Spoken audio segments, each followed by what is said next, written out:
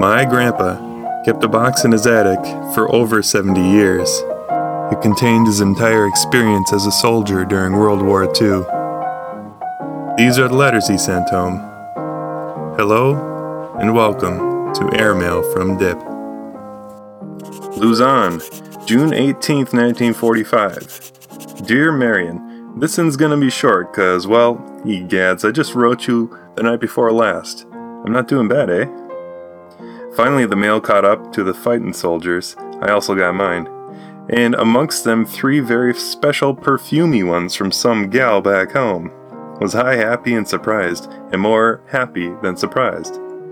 I'm feeling pretty fresh tonight too, Marion. Just took a bath out of ye old bucket. It's fun, but tricky until you get the swing. No, you don't try to squeeze inside.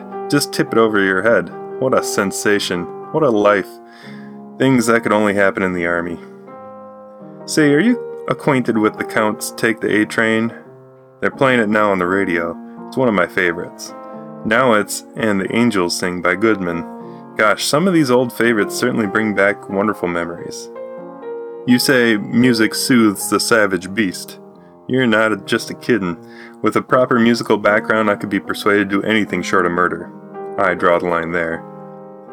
That was a very nice picture of Lee and Mickey. I was both amazed and tickled about the news of the expected young'un. That's really swell. I bet Lee's a happy husband. Just think of it, 12 whole points, too. Gee, nothing like that ever happens to me. What am I saying?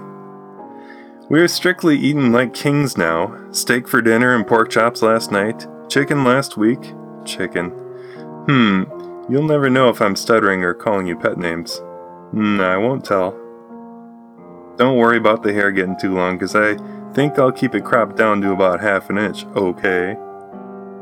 You know, Marion, not that I want to go around telling people how to run their lives, because I sort of don't know where I'm heading myself. But don't you think you ought to think twice about this joining the Red Cross, especially overseas angle?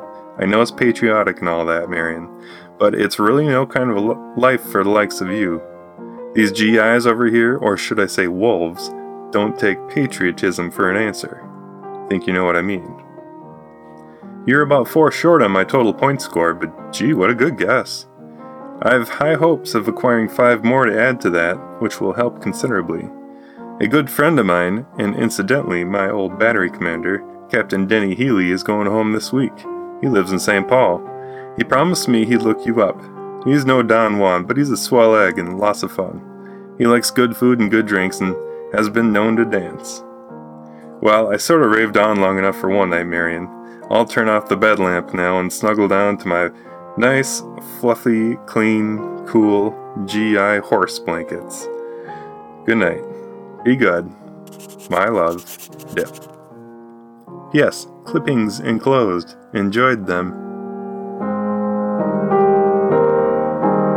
This project is created by me, Christian Olsen, with audio production by my brother Eric at Olsen Media.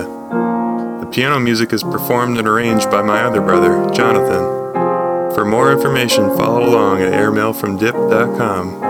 And for more photographs, follow Airmail from Dip on Facebook and Instagram.